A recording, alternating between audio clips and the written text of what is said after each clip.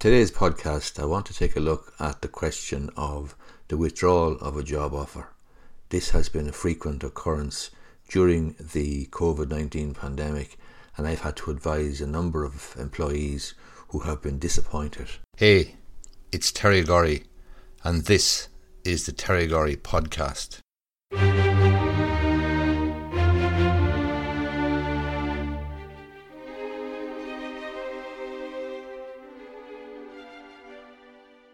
And I have come across a few cases where a job offer has been withdrawn. This obviously is something that I come across regularly enough in any event, never mind about the COVID-19 situation. There's two situations that exist normally. One is where a job offer is made by an employer to an employee, and the employee has at that point perhaps left another job with a view to taking up this job, but hasn't signed the contract.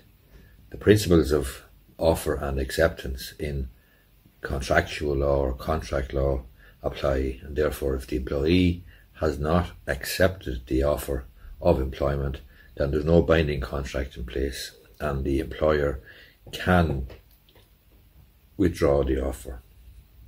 The second situation which exists is where the offer has been made by the employer, the employee accepts the offer, and then the employer, for one reason or another, decides that he cannot go ahead with the situation, cannot go ahead with the employment.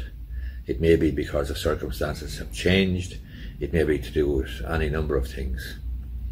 In that situation, you have a binding contract in place, but unfortunately the employee never gets off the ground in so far as the employment is actually concerned regarding the work to be carried out. However, if there is an offer of the contract of employment, and if that offer has been accepted by the employee, well then there's a binding contract in place. That's not to say that the contract cannot be terminated. It can, but it must be terminated in accordance with the terms of the contract. Now, most contracts will, quite frankly, make provision for a notice or for a probation period, and during that probation period, the notice period generally would be 1 week. If that's the case, then unfortunately, the likelihood is that if the employee sues for breach of contract, he or she is only entitled to the notice period, which is 1 week's wages.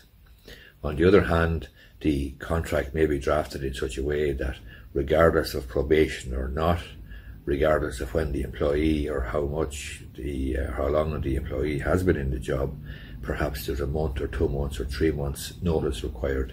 In that situation, the employee could sue for breach of contract, and the breach of contract would be essentially that the notice period provided for in the contract is a month or 2 months or 3 months or whatever, and that hasn't been given. If that's the case, then it's open to the employee to sue for breach of contract and sue for payment in accordance with the contract vis-a-vis the notice period.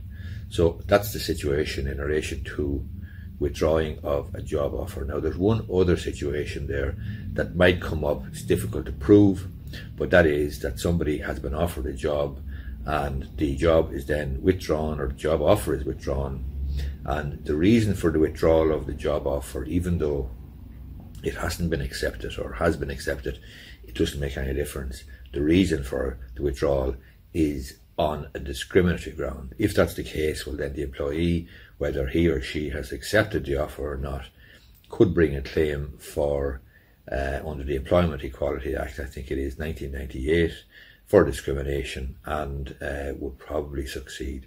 And that is an unusual case insofar as the employee has never worked for the employer, has never become an employee of the employer, because the job offer, the employment offer, has been withdrawn.